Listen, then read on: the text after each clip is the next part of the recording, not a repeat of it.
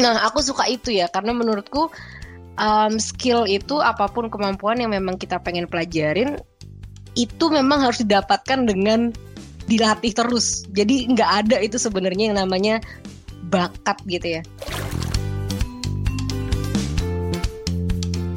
Jadi saat kita lagi pengen mempelajari sesuatu skill, itu penting banget untuk kita dapat feedback ya Ki. Jadi ada orang yang dengerin, terus dia ngasih tahu, oh lo tadi tuh bagus nih bagian ini, lo kurang bagian ini gitu kan. Terus mungkin Iya. lo bisa, itu penting banget ya kalau kita mau ningkatin sebuah skill. Kan kalau tadi Kak Salsa bilang bukannya bakat tapi dilatih kan. Kalau Padi punya quotes-nya adalah kerja keras akan mengalahkan bakat ketika bakat tidak sedang bekerja keras gitu.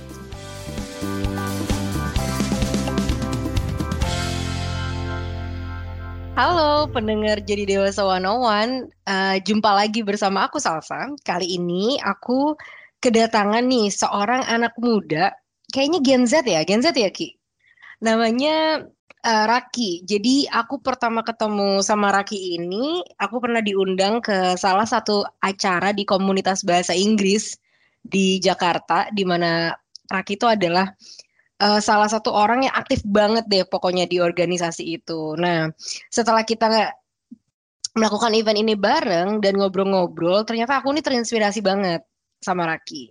Karena Raki ini cerita sama aku kalau dia itu dulu dari seseorang yang pemalu gitu ya. Jadi dari orang yang pemalu, dari orang yang mungkin gak banyak ngomong. Nah, tapi setelah dia menyadari itu, dia kayak apa ya? Dia berusaha banget untuk gimana ya caranya biar aku tuh bisa jadi lebih baik secara public speaking.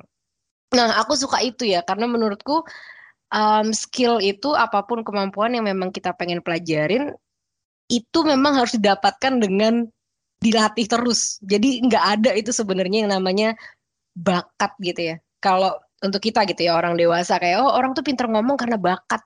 Orang tuh pinter apalagi menggambar karena bakat gitu. Aku lebih percaya orang itu memang pinter karena dia sering latihan. Nah, Raki ini dan public speaking gitu ya. Public speaking Sobat Disa adalah salah satu skill yang paling ditakutin orang.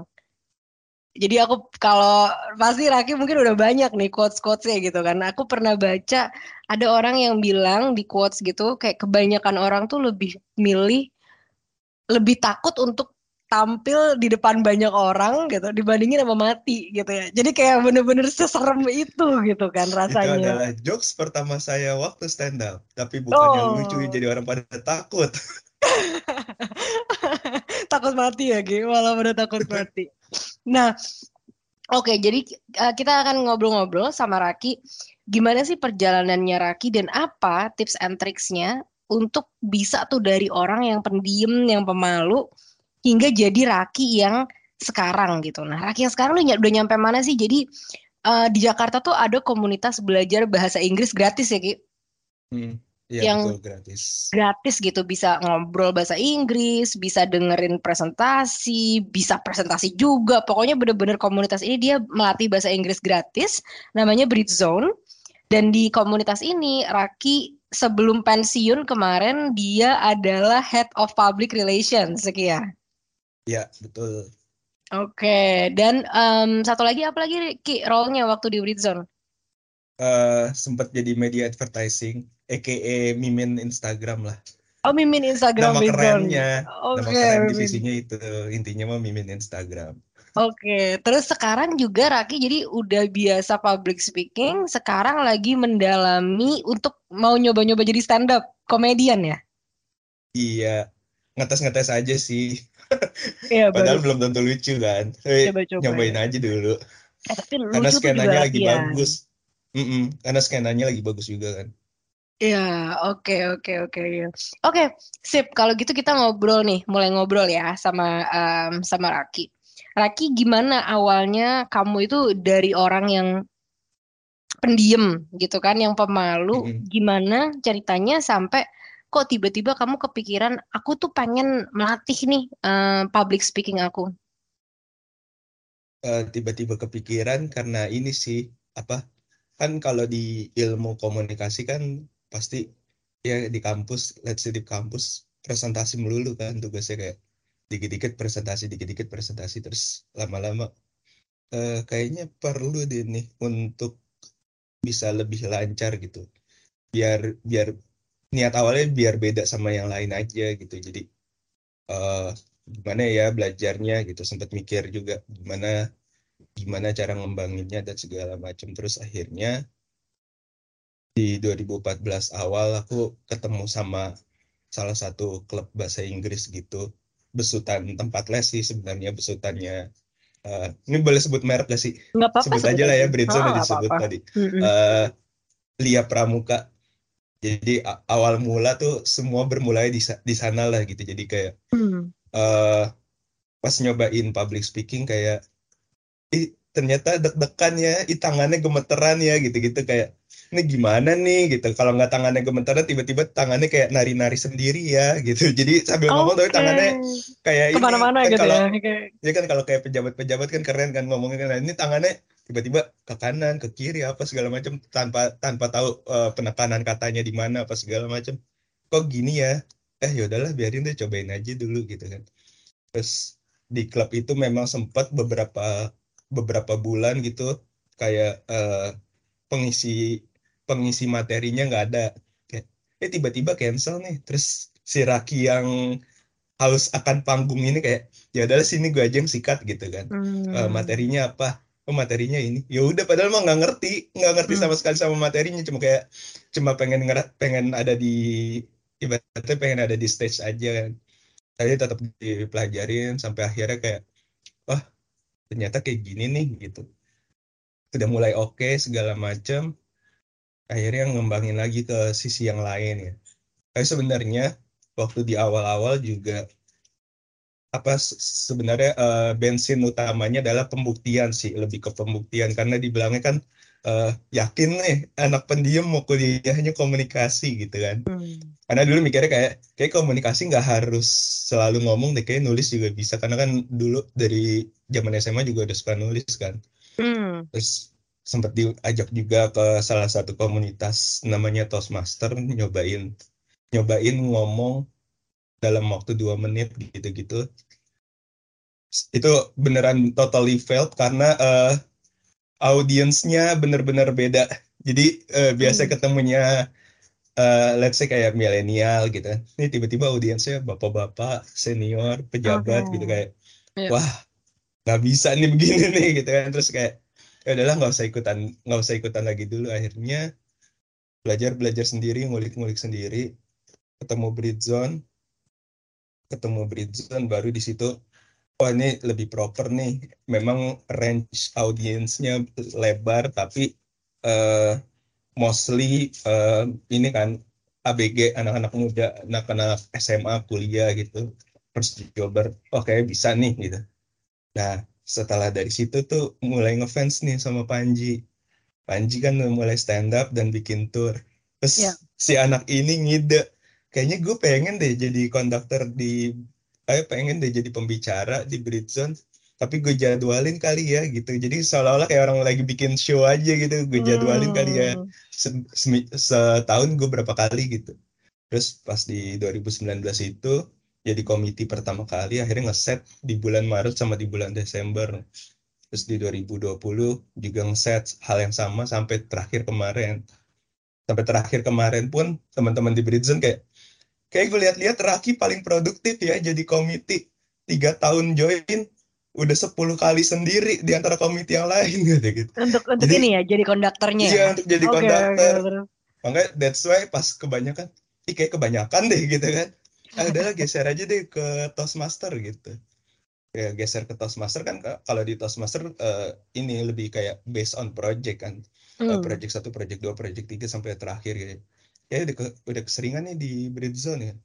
Udah ibaratnya ngerasanya di Raki kayak challenge-nya udah selesai deh kalau di Bread Zone. Akhirnya coba naik, eh, ngangkat ke Toastmaster dengan range yang kayak tadi itu ya, kayak sekalinya audiensnya bapak-bapak Kalau pejabat, Bapak tapi lebih tua tapi gitu ya, lebih lebih tapi maksudnya punya jabatan, ada profesionalnya lebih, iya, ya, tingkat ya, terus. profesionalnya lebih lebih Hmm. tinggi lah gitu kan. Ya. Coba ya naikin level lah sedikit gitu. Terus kan range kalau di Toastmaster itu range secara apa secara secara pekerjaannya mereka kan lebih lebih luas lagi kan, nggak sebatas kalau di Bridgestone kayak cuma, kalau di Bridgestone tuh mostly kalau nggak mahasiswa, guru, anak SMA gitu kan. Nah kalau di Toastmaster tuh lebih macam-macam lagi, ada yang banker, ada yang dokter, apa segala macam Hmm. gitu. Terus cobain di sana, alhamdulillah 1,5 tahun berjalan dengan baik gitu. Terus coba ngetes lagi, ikutan kontes, nggak menang sih, cuma kayak nyari experience-nya gimana sih Ya, rasanya ikut lomba ya gitu. ya, ya. Oh my God, Gitu. terus, terus. Oke, berarti, tapi tadi ceritanya menarik banget ya, Ki. Dan aku salut banget sih sama kamu. Maksudnya menarik karena pertama gitu, kamu ngambil jurusan ilmu komunikasi dan memang kamu pada dasarnya tuh udah suka nulis ya. Dan Mm-mm. dengan understanding kalau ya komunikasi kan gak harus ngomong gitu, bisa nulis, bisa Iya, bahasa tubuh juga bisa komunikasi ya, Ki. Maksudnya itu kan betul. luas gitu kan. Ya, terus kamu ngambil ilmu komunikasi dan aku suka di sini kamu tuh bener-bener punya apa ya pandangan yang kamu menantang diri sendiri gitu loh. Oh coba ah, oke. Oh ya kita mulai yuk dari ikut Toastmaster gitu. Terus habis itu, wah ternyata kok tanganku kemana, mulutku kemana, ngomongnya apa gitu kan. Kok ini banget ya, susah banget ya ternyata. Dan kegagalan kamu tuh dibandingin itu menjadi ketakutan buat kamu, menjadi trauma buat kamu, tapi kamu tuh bisa jadiin itu jadi pemicu gitu, Ki. Jadi tantangan Mm-mm. gitu. Gimana ya biar kok jadi penasaran kok orang bisa ya akhirnya ngomongnya kayak gini, maksudnya lebih lebih lancar. Terus kamu juga jadi punya role model gitu kan, Panji yang stand up comedian ya kan di Indonesia ya. Iya. Ya, Mm-mm. iya terus dari situ juga Raki aktif banget nih, oke di Brit Zone, terus inisiatif banget deh, pokoknya untuk bener-bener, oke aku schedulein deh mau berapa kali ya aku ngomong sampai jadi yang tersering gitu ya, berapa kali gitu ya aku bisa ngomong, terus balik lagi akhirnya ke Toastmaster yang di awal tadi Raki sempat ngerasa, wah ini kok serem juga gitu ya. Nah, Mm-mm. yang terakhir si Raki di Toastmaster itu gimana Ki pengalamannya? Apakah kamu ngeliat improvement yang luar biasa dari situ atau gimana?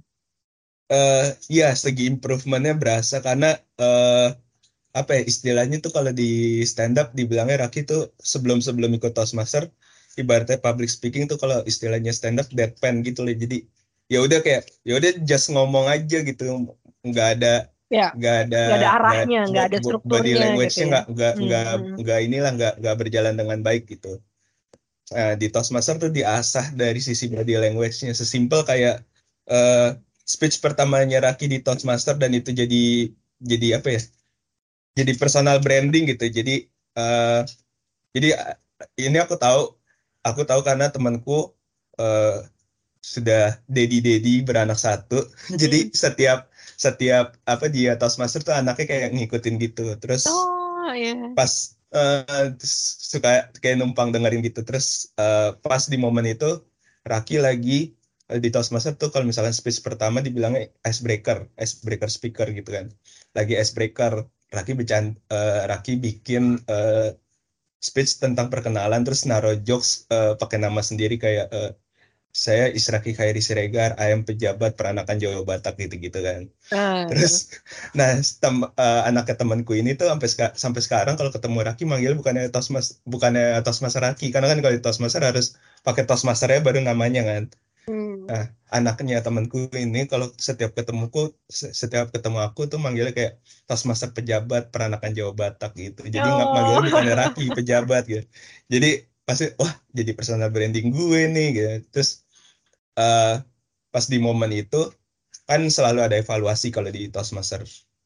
Berbeda kalau di Bridgestone kan lebih yang kayak general aja. Kalau di Toastmaster Hmm. kan beneran kayak dikulik lah. Kurangnya di sini, bagusnya di sini, kuatinnya Hmm. lagi di sini gitu kan. Nah, ternyata itu eh, ada salah satu member yang evaluasi aku kayak, Ki, harusnya pas lo bilang pejabat kayaknya harusnya digimikin deh. Entah lo pakai kacamata hitam kayak atau tiba-tiba lo mainin kerah kerah kemeja lo kayak gitu. Terus kayak Hmm. oh ternyata kayak gitu ya gitu. Terus sambil sambil belajar di Toastmaster kan juga sambil ngecek ke stand up lah ibaratnya karena kan mikirnya oh mirip nih sama-sama public speaking cuma bedanya kalau stand up kan harus lucu atau segala Hmm. macam. Cuma kalau ini kan nggak harus lucu tapi kayak bisa nih body language-nya diterapin gitu terus kayak Ya. oh kalau di stand up tuh namanya act out tuh berarti gue harusnya bikin act out nih tiap gue mau ngomong ini nih gitu jadi belajar ininya sih lebih ke gimana nge-build si body language-nya gitu. Wow, oke. Jadi bahkan udah sedalam itu ya Ki ya sampai belajar ke Mm-mm. oh kalau ada kata-kata. Jadi kamu udah tahu nih personal brandingnya karena itu tadi nempel di anak kecil tadi gitu kan si personal Mm-mm. branding yang kamu cobain itu dan bahkan sampai belajar juga gimana caranya ngaitin antara kata dengan act outnya apa gitu ya. Apakah pakai Iya. kacamata atau pakai apa yang mungkin bisa semakin diinget gitu. Mm-mm. Wah, luar biasa. Dan itu eh, berapa lama Ki? Kamu latihan tadi kamu sebut dari 2014 gitu kan. Berapa lama kamu ngasah kemampuan public speaking ini? Berapa lama ya 6 tahun 5 tahun lebih kayaknya sih Oke. Nah, itu juga dari yang mungkin cuma ngulik-ngulik biasa sampai akhirnya kayak ikutan sempat ikutan kelas penyiar Indonesia juga segala macam jadi nguliknya emang panjang sih dari beberapa tempat gitu karena kan dulu obsesinya jadi penyiar radio kan dan itu selama-lama kayaknya sempat kayaknya kejadian nggak ya, Ki? bisa jadi penyiar radio deh kayak saya harusnya di panggung deh gitu karena lebih yang seneng dapat feedback langsung kalau radio kan feedbacknya delay kan Ya, maksudnya ya, feedbacknya delay dalam artian nggak ada reaksi dari pendengar langsung kayak langsung nyautin gitu. ya, ya, ya, oke. Nah, itu juga mungkin aku pengen highlight juga gitu ya buat Sobat Disa bahwa dan buat diri aku sendiri juga gitu. Kalau namanya kita belajar suatu skill, itu tuh nggak ada yang kita pelajarin semalam gitu kan atau satu weekend gitu. Ini adalah skill yang kita asah bertahun-tahun gitu. Di kisahnya Raki tadi 5 tahun ya Ki ya? Iya lima lima tahun, tahun enam ada tahun gitu kan. Dan itu masih berlanjut ya Ki, terus sampai sekarang gitu ya. Dan terus. tidak berhenti ya kan. Nah, Betul. oke, dan itu sesuatu yang pengen aku highlight banget sih Ki dari cerita kamu tadi ya tentang Mm-mm. perubahannya bahwa semuanya itu ada usahanya dan yang kayak tadi Raki ceritain itu menurutku inspiring banget ya. Dia emang bener-bener menjadikan sesuatu yang kurang dari dirinya itu bukan jadi rasa malu atau rasa minder, tapi kamu ngejadiin itu jadi tantangan. Nah, sekarang Ki, kita masuk ke dagingnya nih. Apa sih Ki tips and tricksnya? Kalau nih mungkin ada sobat Disa yang lagi dengerin dan ngerasa iya ya, aku juga kurang nih public speakingnya pengen pengen pengen memperlancar, pengen memperbaiki. Apa tips and tricksnya dari Raki? Coba tips pertama. tips pertama tips pertama pasti punya role dulu kayak Raki kan ngerolnya ke Panji jadi apa Panji itu selalu karena Panji gini kalau ceritanya Panji dia tuh bisa sampai kayak sekarang karena dia eh ngebayanginnya Glenn Fredly almarhum Glenn Fredly jadi kayak Glenn Hmm. bikin apa Panji kejar Glenn bikin apa Panji kejar gitu jadi sama kayak harus bikin role model kayak gitu makanya that's why kan tadi di awal tuh Raki bilang kayak lagi pengen belajar stand up karena kan Panji lagi pindah anyway ke New York terus kayak ngelihat kayak stand up seru deh gitu ditambah kan skenanya juga lagi bagus kan di Indonesia Ya, jadinya ya, jadinya ya coba dipelajarin gitu emang seharusnya sih step pertama punya role model dulu nggak apa-apa di copy paste aja dulu Raki ya, juga gitu maksudnya bercanda-bercandaannya itu bercandaan Panjinya adalah gitu cuma kan sebagai nanti kan bisa dikulik lebih dalam lagi kayak gue lebih kenanya gimana ya ininya gimana ya ngembanginnya gitu at least itu punya yang first banget itu role model. ya, ya. Oh my God, itu aku bener-bener relate banget sih. Ki. Dulu tuh waktu aku lomba debat ya.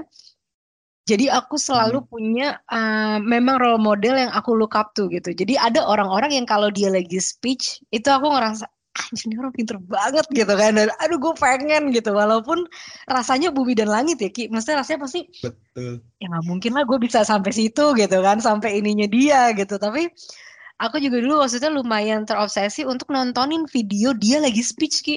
Aku juga dulu kayak gitu. Jadi aku nontonin gitu Iya. dia lagi speech. Oh Mm. dia ngomongnya gini ya. Oh dia ngomongnya gitu. Kayak bener-bener ngerekam gesturnya, cara ngomongnya, cara dia berargumen yang dulu aku sangat wow banget gitu. Dan itu bener banget sih. Ya, aku Iya, selalu punya role model yang aku lihat dan aku kayak wah, wah gila dan aku tontonin gitu kan. Ya, ya bener bener iya. bener. Oke, apa tips kedua Ki? Tips kedua, cari environment yang sekiranya mendukung dan challenging.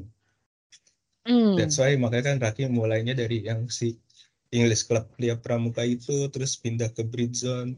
Pindah ke Bridge Zone juga itu ngaco pas awal-awal. Jadi pas pindah ke Bridge Zone, di speech pertama udah kayak ini. Udah kayak orang mau jumpa fans. Jadi malah sosok bagi-bagi merchandise punya orang gitu kayak, gue bawa merchandise banyak gitu. Tiba-tiba aja gitu. Biar biar ini biar biar engage kali ya. Terus karena di kantor Raki yang dulu banyak banget nih merchandise nganggur, udah bawa pulang aja dah. Bawa pulang terus diapain ya? Oh iya, bawa aja deh ke Bridgestone deh bagi-bagi gitu. Jadi ya itu sempat yang ngaco-ngaconya gitu sih. Terus kayak materinya lah, top judulnya apa, pembahasannya apa gitu. Oke. Jadi cari komunitas yang suportif dan challenging buat kamu Mm-mm. gitu ya. Nah, aku tadi sebenarnya pengen highlight tuh Ki, kalau pengen ikut di Bridge Zone atau pengen ikut di Toastmaster kayak gitu, itu tuh bayar nggak sih Ki? Kalau di Bridgestone free, kalau di Toastmaster kalau mau jadi member bayar. Cuma enaknya Mhm. kalau di Toastmaster itu beneran internasional. Dan kayak gue lagi kunjungan nih ke Kasalsa ke Denmark. Hmm. Gue tinggal search aja di Denmark ada Toastmaster apa, udah gue tinggal datang gitu. Jadi beneran komunitas gitu ya. Kamu jadi punya Iya, kayak komunitas kecil di luar negeri juga gitu. Oke. Nah, ini kalau ini di yang kalau Toastmaster emang skalanya udah internasional juga. iya Kalau di bahkan Bridgestone dulu kan lebih nasional. aku di Denmark yang di kota sebelum ini namanya kota Odense.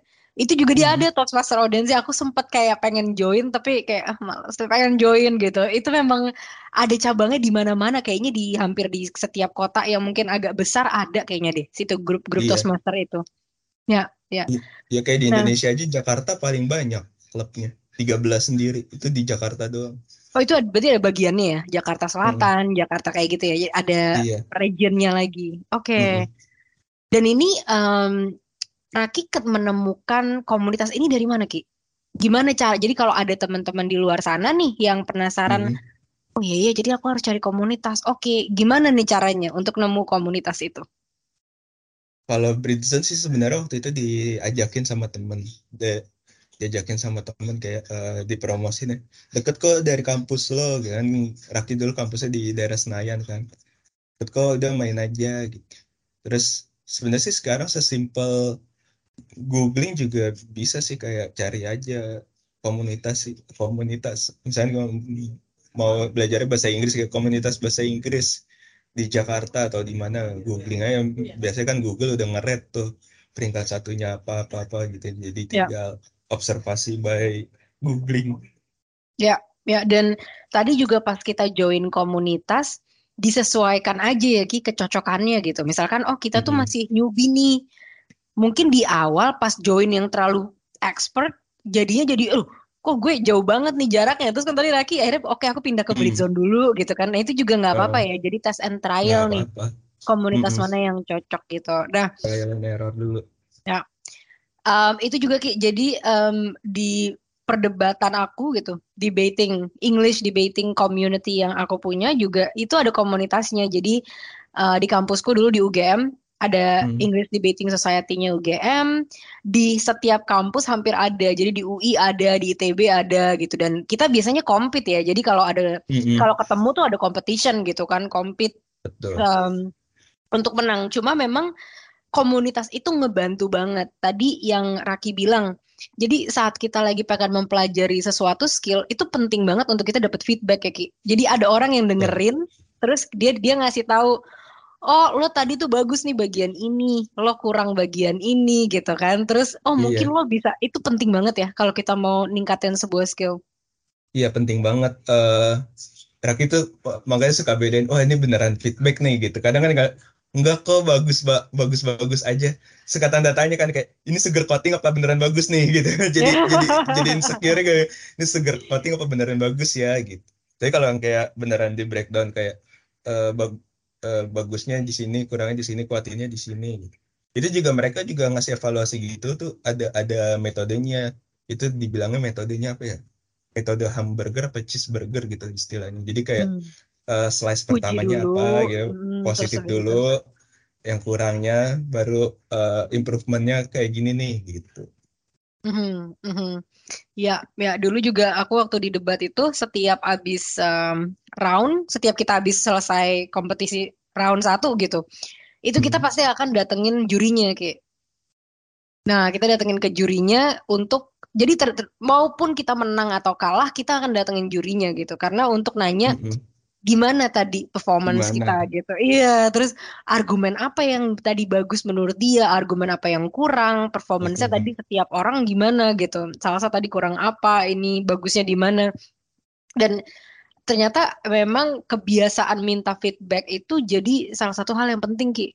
Setelah aku lulus ya. Jadi sekarang pun kalau aku kerja, aku selalu minta feedback gitu kayak, oh tadi presentasi gue gimana ya? Tadi dokumennya gimana ya? Menurut lo ada yang bisa diimprove nggak? Dan ternyata dari situ kita belajar banyak gitu. Jadi Mm-mm.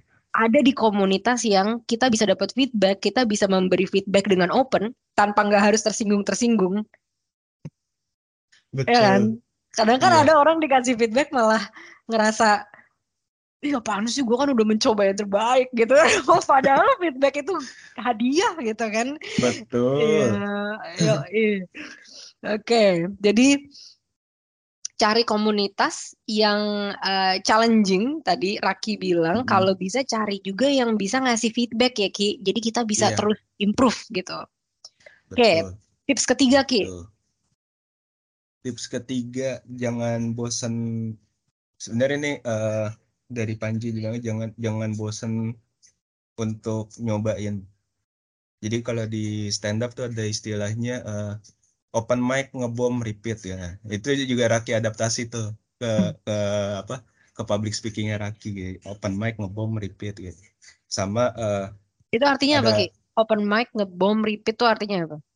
jadi kalau di stand up tuh kan kalau mau nyobain materi stand up pertama kali, sebelum matang jadi sebelum matang jadi materi untuk dibawa show atau dibawa ke job korporat gitu-gitu, buat beneran nge-gigs, ada namanya open mic. Jadi ngetes udah lucu apa belum, Hmm. terus nebak sambil ngetes eh, kalau gue bawain materinya ini yang tersinggung yang mana ya gitu. Jadi Hmm. kalau Panji bilang, jadi udah punya counter lah ketika nanti itu dibawa keluar, masyarakat tahu terus ada yang tersinggung, udah nyiapin nih counternya gimana nih gitu. Hmm.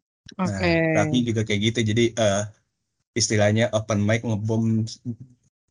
ngebom repeat. Terus ada juga Panji selalu bilang, kan kalau tadi Kak Salsa bilang apa, bukannya bakat tapi dilatih kan. Kalau Ya. Panji punya quotes-nya adalah kerja keras akan mengalahkan bakat ketika bakat tidak sedang bekerja keras gitu.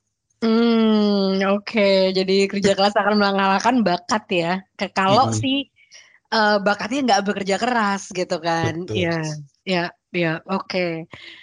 Ada lagi Ki, tips dari kamu kalau ada yang pengen belajar public speaking. Jadi tadi kita udah ngebahas cari role model, ya kan? Terus abis itu Mm-mm. ikut komunitas yang challenging, yang bisa ngebantu kamu berkembang. Terus tadi juga kita udah ngebahas mengenai tadi tuh yang repeat terus gitu kan. Kamu bom Mm-mm. repeat lagi untuk ngeliat reaksi orang tuh seperti apa, respon terhadap presentasi kita tuh seperti apa. Terus Mm-mm. ada lagi nggak yang pengen kamu kasih tipsnya? Tips terakhir mungkin mentor kali ya. Karena itu Hmm, juga sisi penting juga. Jadi sisi pentingnya dalam artian Raki kan di Toastmaster nge-brandinginnya si social commentary kan. ya. Kadang tuh jadi jadi apa ibaratnya jadi yang jagain kita ya juga gitu, kayak kayaknya nggak bisa sejauh itu deh gitu. Bagusnya belokinnya ke sini deh gitu. Jadi ada apa ya, temen diskusi gitu lah, ibaratnya petinju tetap harus ada coachnya kan. Jadi nggak nggak asal kayak ya udahlah gue cobain aja deh, gue maunya gini, jadi kayak gini aja deh gitu. Kalau ada mentor kan ada yang kasih pertimbangan lah gitu kan. Jadi kayak eh, Hmm. kayaknya misalnya kayak contoh yang kayak kemarin yang tadi Raki cerita, yang mencoba mengkomentari nikahan Atta Aurel gitu. Terus Hmm. kayak kayaknya nggak usah lo mention deh gitu, karena kalau lo mention ntar jadinya lurus banget. Gimana kalau lo bikin jadi tebak-tebakan ya? Jadi Raki jelasinnya nggak present nama, nggak langsung mention namanya Atta Aurel gitu. Jadi kayak YouTubers dan anak diva gitu-gitu. Jadi main main Hmm. main apa ya? Main kayak Teka-teki tipis-tipis gitu ya, trivia. ya, Jadi ya, ya. audiensnya yang nebak gitu kan. Oh, Iya, jadi maksudnya ke sini gitu. Jadi ya mentor memang perlu banget sih untuk jadi bahan jadi teman diskusi gitu.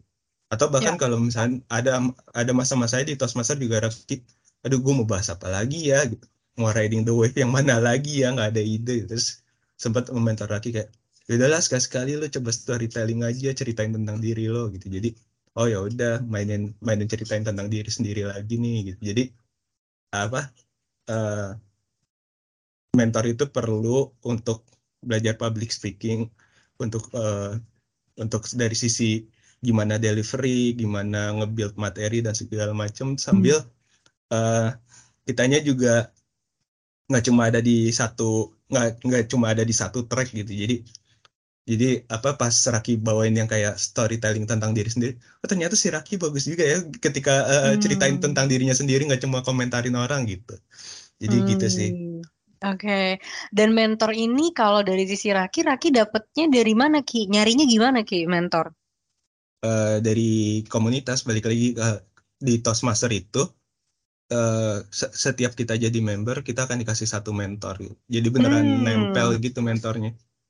Jadi udah Oke. kayak privilege gitu loh. Jadi ya udah, jadi mau ngapa-ngapain gitu. Jadi kayak Raki mau lomba, udah Raki ke mentor Raki aja, kayak yang bercandaan si layangan putus tuh kan viral di Hmm. sosmed gitu. Terus kayak mentor Raki, Ki kayaknya lo bercandain itu deh di awal gitu, supaya supaya audiensnya langsung apa, eh langsung nyimak, dia bilang gitu, karena kan lo bahasnya tentang sosmed nih, ini kan viralnya di sosmed, lo bahasnya tentang YouTuber, kayak lo harus kayak gitu, tapi lo ganti, jangan literally kayak yang di percakapan layangan putus gitu.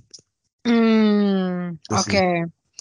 Ya, aku setuju banget, Ki. Mentor tuh bener-bener luar biasa ya. Dan itu tuh suatu privilege, ya, Ki. Kita bisa bisa Mm-mm. mengembangkan suatu skill ditemani oleh mentor gitu yang ngasih kita feedback, ngasih kita arahan yang udah Mm-mm. pernah ada di posisi kita. Dan kalau dari pengalamanku, Ki, aku juga nggak ragu-ragu sih untuk ngeluarin uang misalkan untuk bisa punya mentor gitu. Jadi mungkin apa yang skill aku pengen pelajarin, public speaking, kadang itu kita juga kayak ngebayar coach gitu, Ki, untuk datang Mm-mm. dan ngelatih kita. Dan memang kalau memang kita pengen step up the game, pengen improve the game, ya kita juga harus step up effortnya gitu loh. Betul. Gitu. Dan ada orang-orang di luar sana yaitu mentor-mentor yang mereka udah pernah melalui gitu apa yang kita laluin. Jadi helpful banget ya. Iya. Jadi Sobat Disa gitu, kalau ada skill yang pengen kalian pelajarin, mungkin itu public speaking. Kalau public speaking nih, thank you banget nih sama Raki, kita udah belajar banget step by stepnya bisa ngapain. Kalau pengen belajar, Raki udah buka semua tuh step by stepnya mau ngapain.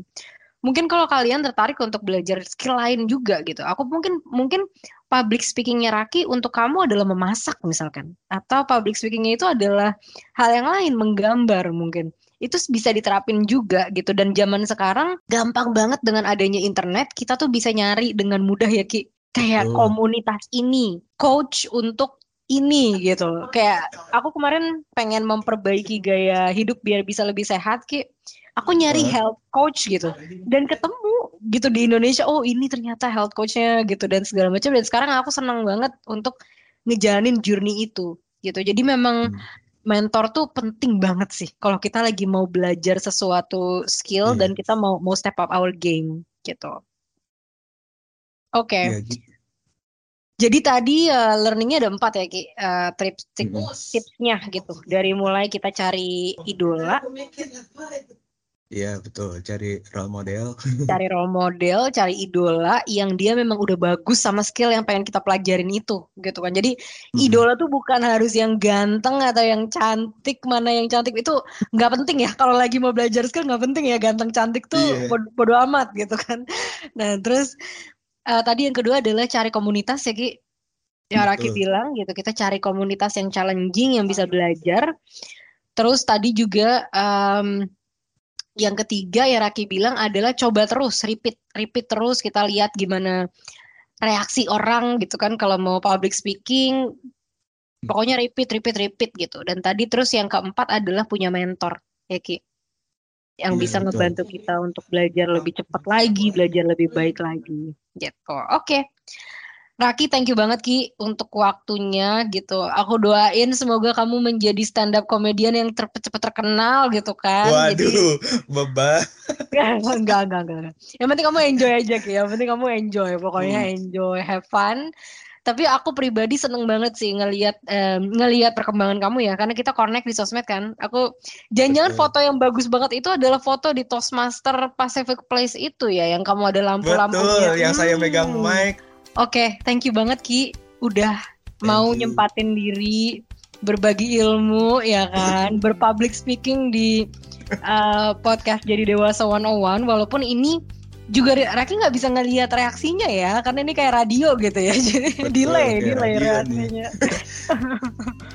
Oke, tapi aku impress banget Ki, dan sekali lagi makasih, aku mendoakan pokoknya sukses deh buat kamu Amin. gitu ya, amin, karena effortnya udah luar biasa banget nih untuk public speakingnya. Oke, kalau gitu, thank you banget Raki. Sampai ketemu Thank lagi di you. podcast-podcast selanjutnya. Bye-bye. Bye.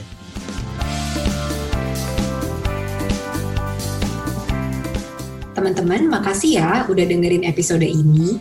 Jangan lupa follow di Instagram kita @jadidewasa101 untuk jadi yang pertama setiap kita rilis episode baru. Sampai jumpa lagi di episode selanjutnya.